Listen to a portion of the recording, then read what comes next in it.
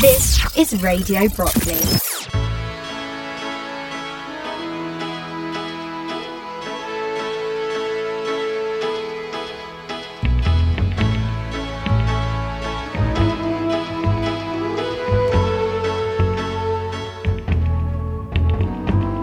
Radio Brockley has been entertaining patients of the Royal National Orthopaedic Hospital for 50 years now.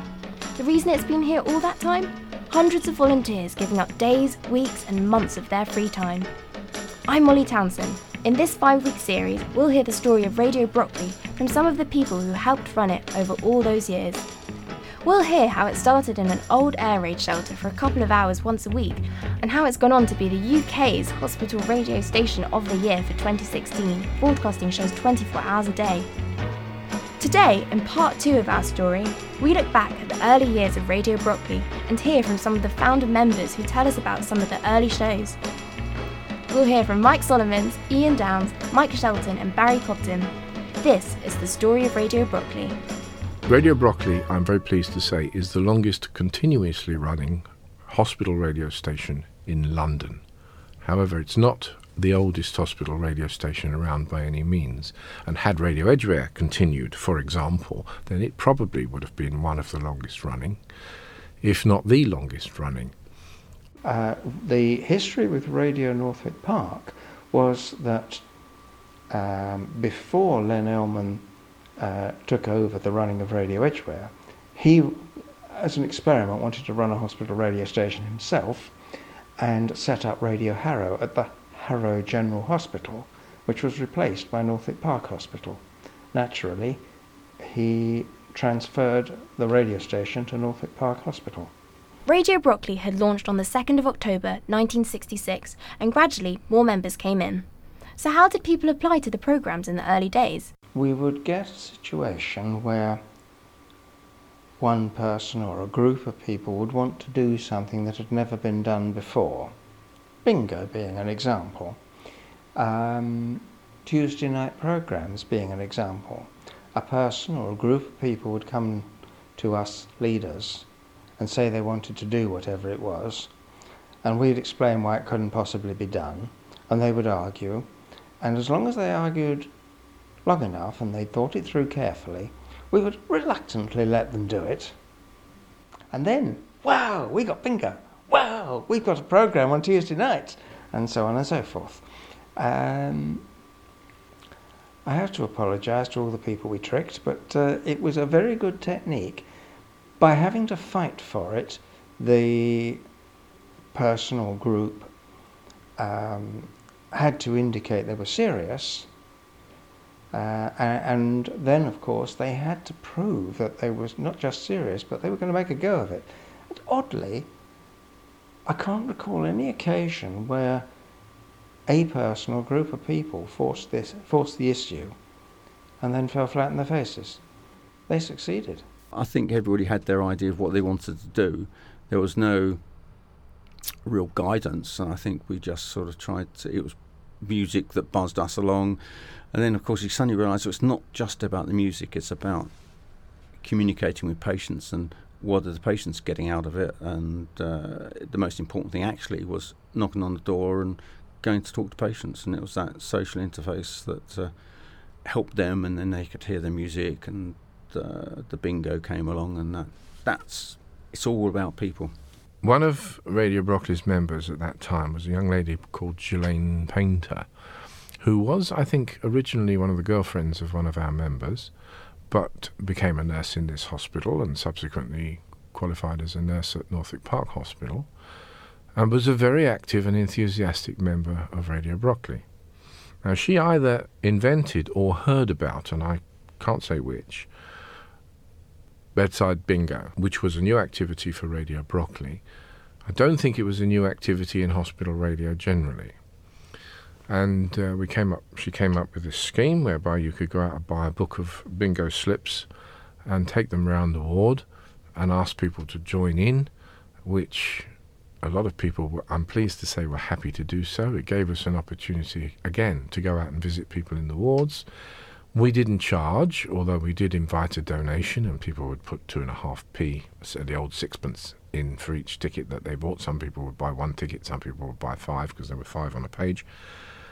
And we would call out the numbers exactly the same way that Dave Rouch does now. It was already going, it had just been going when I started here. And the first programme that I did was a comedy record programme, because I had rather a lot of them. I've still got a lot of them, and they sound very dated now. But after that was bingo, and the configuration of the wards was a little different. And I do remember that I used to always be on Ward 8. I just remember that. They've probably all got names now. But Ward 8, which is up the slope and on the right. And then somebody else always used to grab Duke of Gloucester Ward. Is that still there? It's still there. Good Lord. And it was great fun. But just as much fun was the cable bashing, because we actually had pickup points off the old air raid shelter. And we used to have to plug in there and then unspool the cable, run up the slope, run to everywhere, because it was all extremely cable orientated. And as time went by, we got pickup points further up the slope. So it was much easier to plug in, but the cable bashing was still, it was right. Programme finished, cable bashing, and we used to roll up. And I can't remember who was doing the bingo before me, but that person wanted to stand down, so I put my hand up and said, I can do that. And that was agreed. And here I am 29 years later. Next year will be the 30th anniversary. One of the things that we did, which I remembered while I was talking just now, we, I think, carried out one of the very first live telephone links. This was before you were allowed to make a connection to a telephone for any purpose at all, or to a telephone line.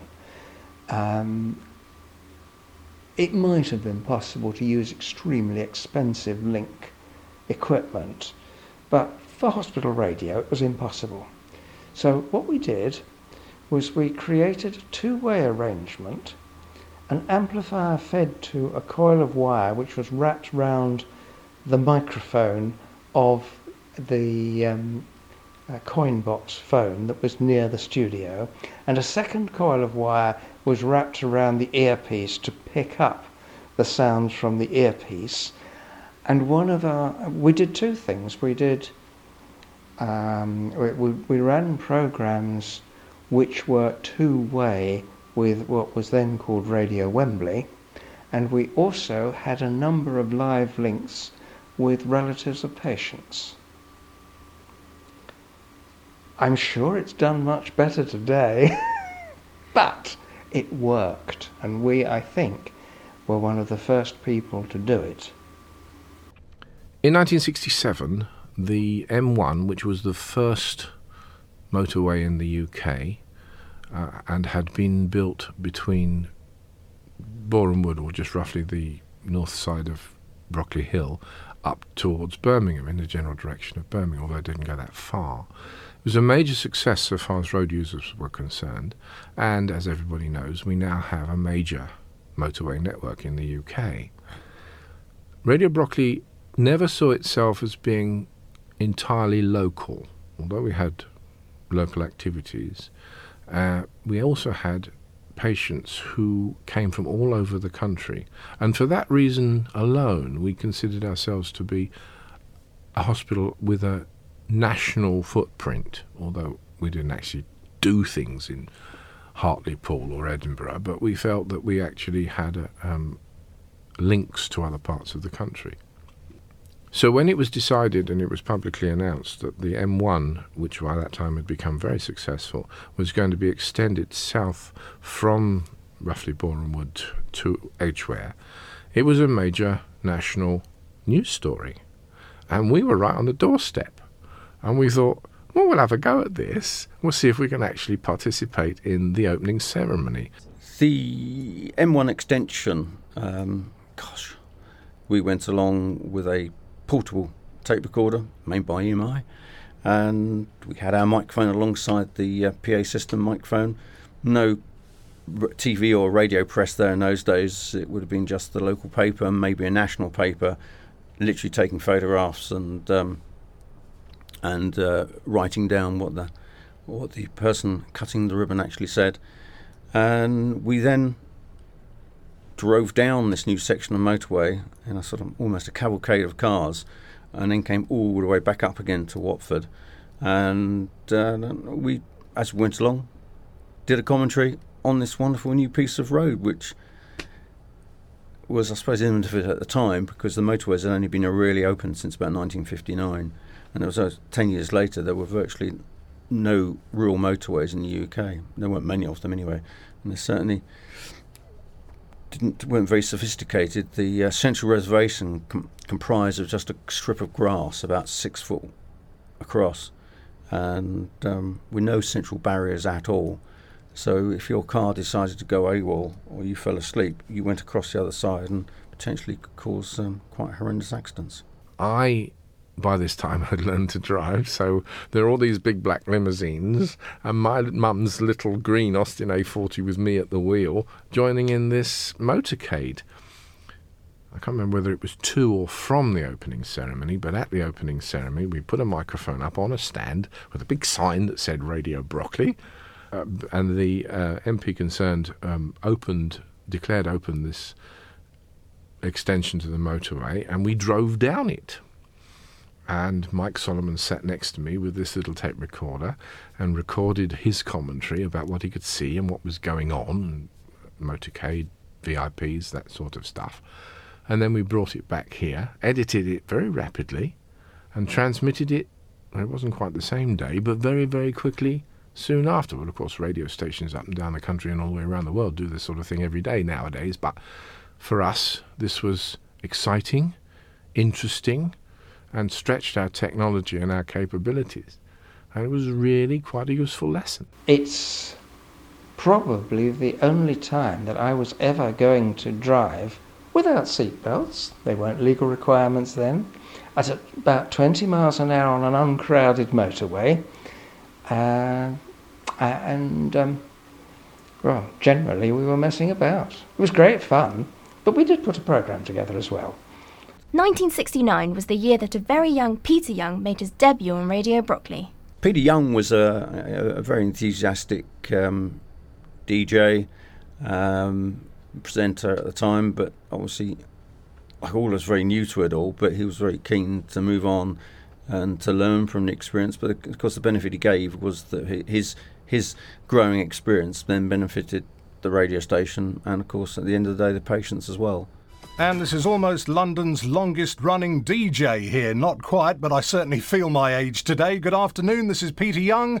And what about this for a turn up for the books? Back on Radio Brockley, I'll tell you how it all started. I came along to Radio Brockley in 1969 with a friend of mine who was actually working on the station. I was just keeping him company.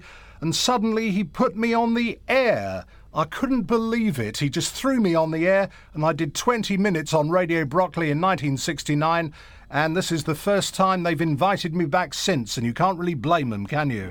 By then, Radio Brockley had moved to its second home, another air raid shelter. The new home for Radio Brockley was up the slope, and it was an air raid shelter which seemed to have less leaks than the first air raid shelter, and it served... spent some time and energy in doing some work on the acoustics, and yes, it became the home of quite some years.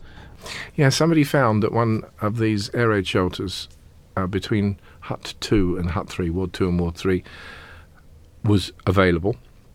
It was about 100 feet as the crow flies from the first one, and it had just some old wheelchairs and some old bedsteads being stored in it. So we got permission to move Radio Brockley into that new, drier, warmer air raid shelter. I can vaguely picture air raid shelter number 2, dingy and damp and cold, but we had space, and that did help greatly. I don't think that the original studio here was much bigger than the air raid shelter number 2, but it was more secure, it was warm, it was dry, and dry was the key thing we were looking for. So we moved the equipment pretty much as it was in the Hut 1 air raid shelter, and Ian ran a cable from the hospital's radio distribution system, which stayed next door to Hut 1, in its own dry little end of its own wet little air raid shelter. And we ran a cable to the new site, where we stayed for a good 2 or 3 years, I think 3 or 4 years. And it was much more successful because it would stay dry. It wouldn't stay very warm. There was no heating in it, unless, as we said, we left the heater on. I don't think we had to leave the heater on all winter in that room. We just switched it on when we came up to begin our activities on a Sunday evening, and it warmed the place up for us, and it was quite pleasant to work in there. We hung some curtains around the walls to make it... we'd hung curtains around the walls in the original air raid shelter, but they went mouldy because of the damp. So they didn't last very long. In the new place, we could actually do what euphemistically you would call acoustic treatment, which was to hang some curtains around the walls, and we put egg boxes behind the curtains, which was actually quite a good way of treating a room for acoustics. And it stayed useful for 3 or 4 years. And we continued our activities, and we started very tentative moves towards taking a microphone out into the wards. We were, at that time, right in between Hut 2 and Hut 3, so a fairly short microphone cable would enable you to go into one of 2 huts and interview patients and do what we would call an outside broadcast. Outside broadcast, very grand term, 2 pieces of wire, but what we would do was to literally to run microphone cables over the roof of the long slope. We were limited really to the slope, although we did go over to the children's wards at that time, I think, as well at one point. But literally, there were cables run up over the roof of the slope and then drop down into a window of the ward, and the sisters of the wards were just very, very good to us. And there'd be wires trailing down the ward, but they didn't mind. They just let us get on with it, and the patients had fun, and that to them was most important. We started developing the techniques of taking the microphone out, actually speaking in real life to real patients, real listeners, real consumers, which was a technique that one had to develop. And it was a bit nerve-wracking to begin with, but one felt a little better as time went by. I did quite a lot of it. Mike Solomons did quite a lot of it. He was fairly self-confident. And gradually, we did that. It was fairly simple in the early days. Just, if you like, mounting the request show from the ward. We didn't specify how close the ward was to the studio, but somebody who had requested a piece of music could actually read their own request out live on air, and then we'd play the music. And in these days of the internet and internet radio, it's perhaps not recognised the fact that to take a microphone any great distance is itself presents certain technical challenges, and the person doing the speaking, whether it be a patient or a presenter, also has to have a pair of headphones so that he or she can know what's going on in the studio. And there's certain technologies involved in that which we didn't know very much about. We developed the techniques. We were doing an inter-ward quiz between, I think, wards 3 and 6, 4 and 6. Do you know, I can't remember. During the programme, there were supposed to be quiz questions asked of each patient in turn, and they were supposed to give an answer themselves without any help or hint from the rest of the ward. It was a men's ward versus a women's ward, and each patient would have one question, and so on and so forth. Well, they cheated. What do you expect? Voices from the other end of the ward yelling the answer, all sorts of things. And there was much laughter, and especially when the ward I was in wasn't broadcasting, there was everything from, how could you not know that? And yes, you should have said so and so, and much banter and much chat, as you'd imagine. After, when we were clearing everything up, a student nurse walked up to me and she said, I think you're wonderful. Well, of course, naturally I was inclined to agree. She said, I've been working on this ward for 6 months. Nobody talks. They don't have visitors. It's mostly silent. No conversation, no smiles, no laughter. And this evening they've been smiling, they've been laughing, they've been yelling to each other from one end of the ward to the other. They've all had a wonderful time. I think you're wonderful. And that's when I realised how important hospital radio is. All those years we've been just doing it for fun, and then we realised it actually has an important side. Radio Brockley then finally moved to its third and final home, as Barry Cobden explains. It was a very interesting sequence of events in the early 70s. This building where Radio Brockley is now housed was, and this may offend the sensibilities of some people, but this building was a cat house. And they kept, under humane conditions, they kept cats and animals on which they were experimenting. That activity ceased, and we became aware that this building wasn't being used. So I don't know who it belongs to.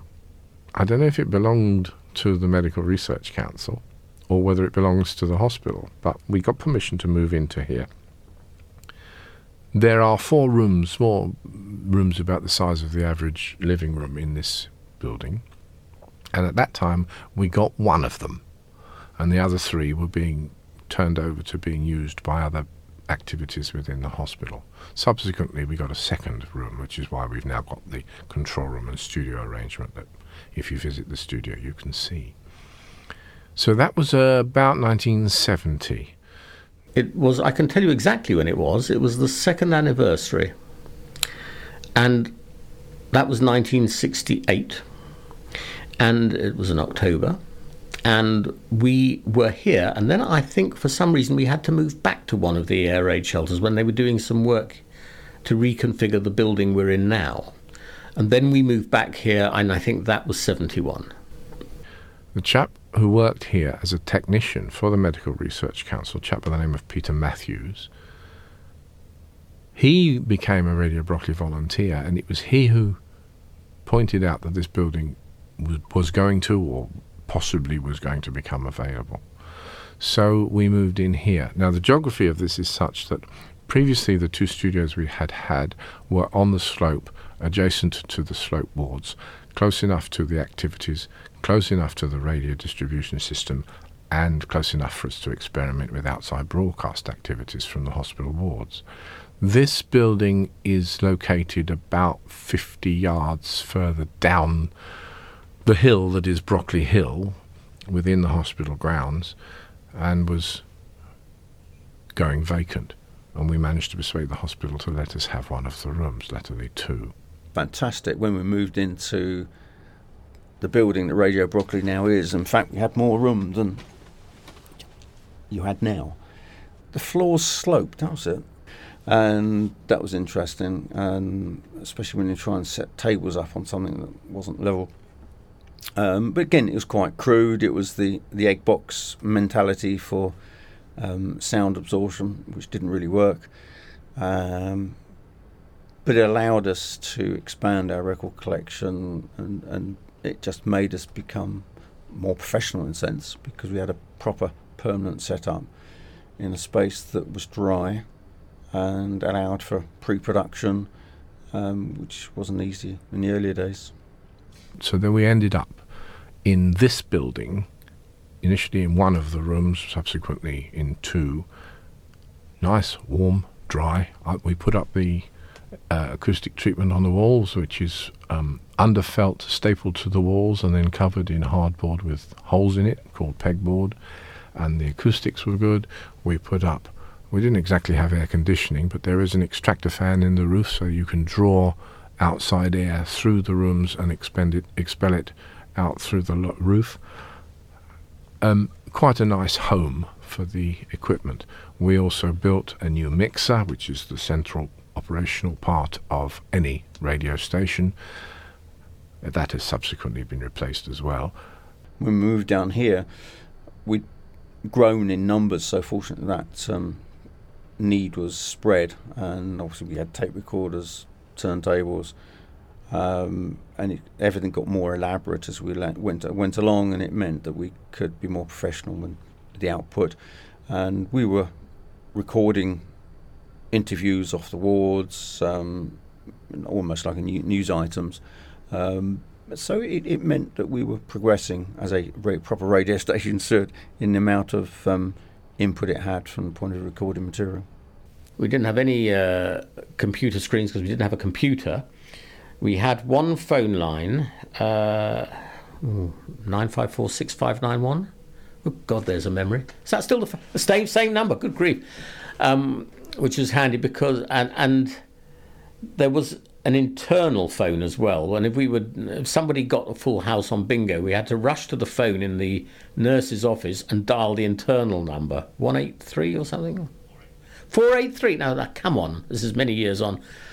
And we had 2 decks which got upgraded to the decks which we have now, which came out of, I think they came out of the London television studios down at Wembley. We had a Studer tape recorder which came out of the BBC, I think. We also got at one stage a portable Studer to do interviews with, and I remember in the 70s I got the chance to interview the entire original cast of Side by Side by Sondheim. So I went to Wyndham's Theatre with the trusty Studer and did some interviews before anybody realised what a smash hit show it was. And we also had a couple of people who used to come down and help out. There was a chap called Sim Hill, and Sim seemed to have a plethora of professional quality recording equipment. I don't know why and I don't know how. And we used to go and record the National Youth Jazz Orchestra doing gigs, for example. We used to invite folk singers we actually did them at Northwick Park, so we could get hold of a room at Northwick Park, which is big enough for a folk group to play in, and we used to record them, and they'd be exclusive sessions just for us. Those tapes have probably all since disappeared, but it's a crying shame. But yeah, I do remember that bit of equipment. By the end of the 60s, Radio Brockley was broadcasting for, I think it was 3 or 4 hours a night on a Sunday night, and one other night during the week. I think we did a couple of hours on a Wednesday. It meant that quite a lot of people who were either at college or working needed to come up here of an evening during the week, which wasn't as easy for people in those days as it might appear.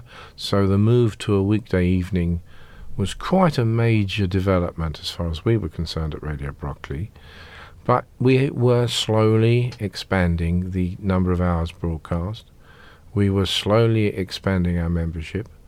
We were slowly expanding our record library. We were getting contributions from the patients for the bingo.